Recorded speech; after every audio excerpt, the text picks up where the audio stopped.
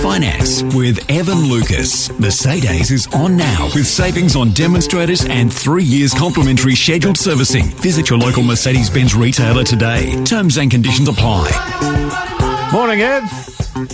Morning, guys. How are you? We're very Interesting well. list. Beg your pardon? Interesting list. I'm going to dispute the mattress one. I know for a fact it's not 900%. How much is it?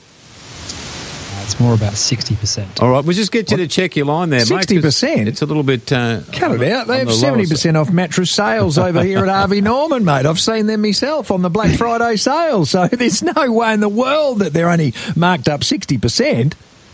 Yeah, no, I the reason I know that is because my parents for 20 years worked in furniture sales and they sold beds every day of their life. So I've got a pretty fair idea about what that is. It's not that high. There you go. All So right. it depends what kind of mattress you're buying, I suppose. What are we talking about today? Let's talk CommBank.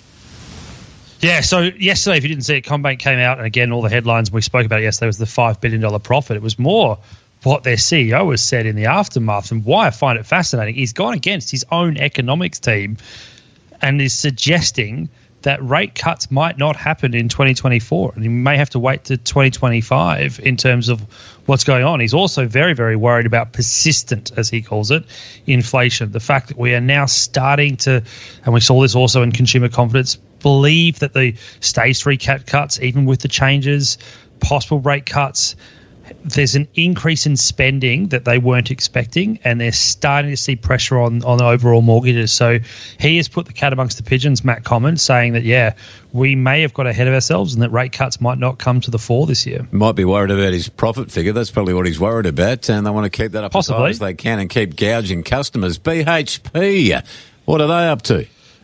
Yeah, so big news this morning. This has just dropped, and it is quite a sweeping set of statements. They are going to basically write down Westnick to zero. So this big acquisitions they've been doing, all of this movement into nickel in terms of it being the future for them, they are writing that basically down.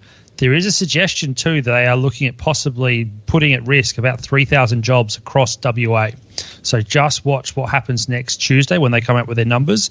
But they are pre-warning us that they're going to have to write it down by $6.5 billion US. The other thing they're having to now account for is that they know sometime in the next month or so there will be a finalisation of the Samarco dam disaster. So it's going through the courts over in Brazil, and they're going to put a provision of $3.5 billion US into their numbers. So that could actually wipe out all profit that they were going to report next week. All of that is still being digested. I therefore think today BHP will move more than what they would have done next Tuesday with their results. This is going to put a lot of people back into their models. Watch this space. Did you say 3,000 job losses in the West? That is the risk, yes. So they are putting the nickel. They're talking about completely like what happened with Andrew Forrest's acquisitions in his nickel minings, mothballing the entire nickel division because of the collapse in the nickel price and the overall oversupply. Wow, you'd be worried if you're in that sector. Market up or down today before you go? Well, the US is up, so up over 100 points. We are pointing up, but this BHP news could change that quite dramatically. So currently pointing up 20 points, but I think BHP is going to drag the market down. Right, okay. Good on you, Ev. Have a good day. Interesting news about BHP. You'd be worried if you're a BHP employee in the nickel sector, wouldn't you?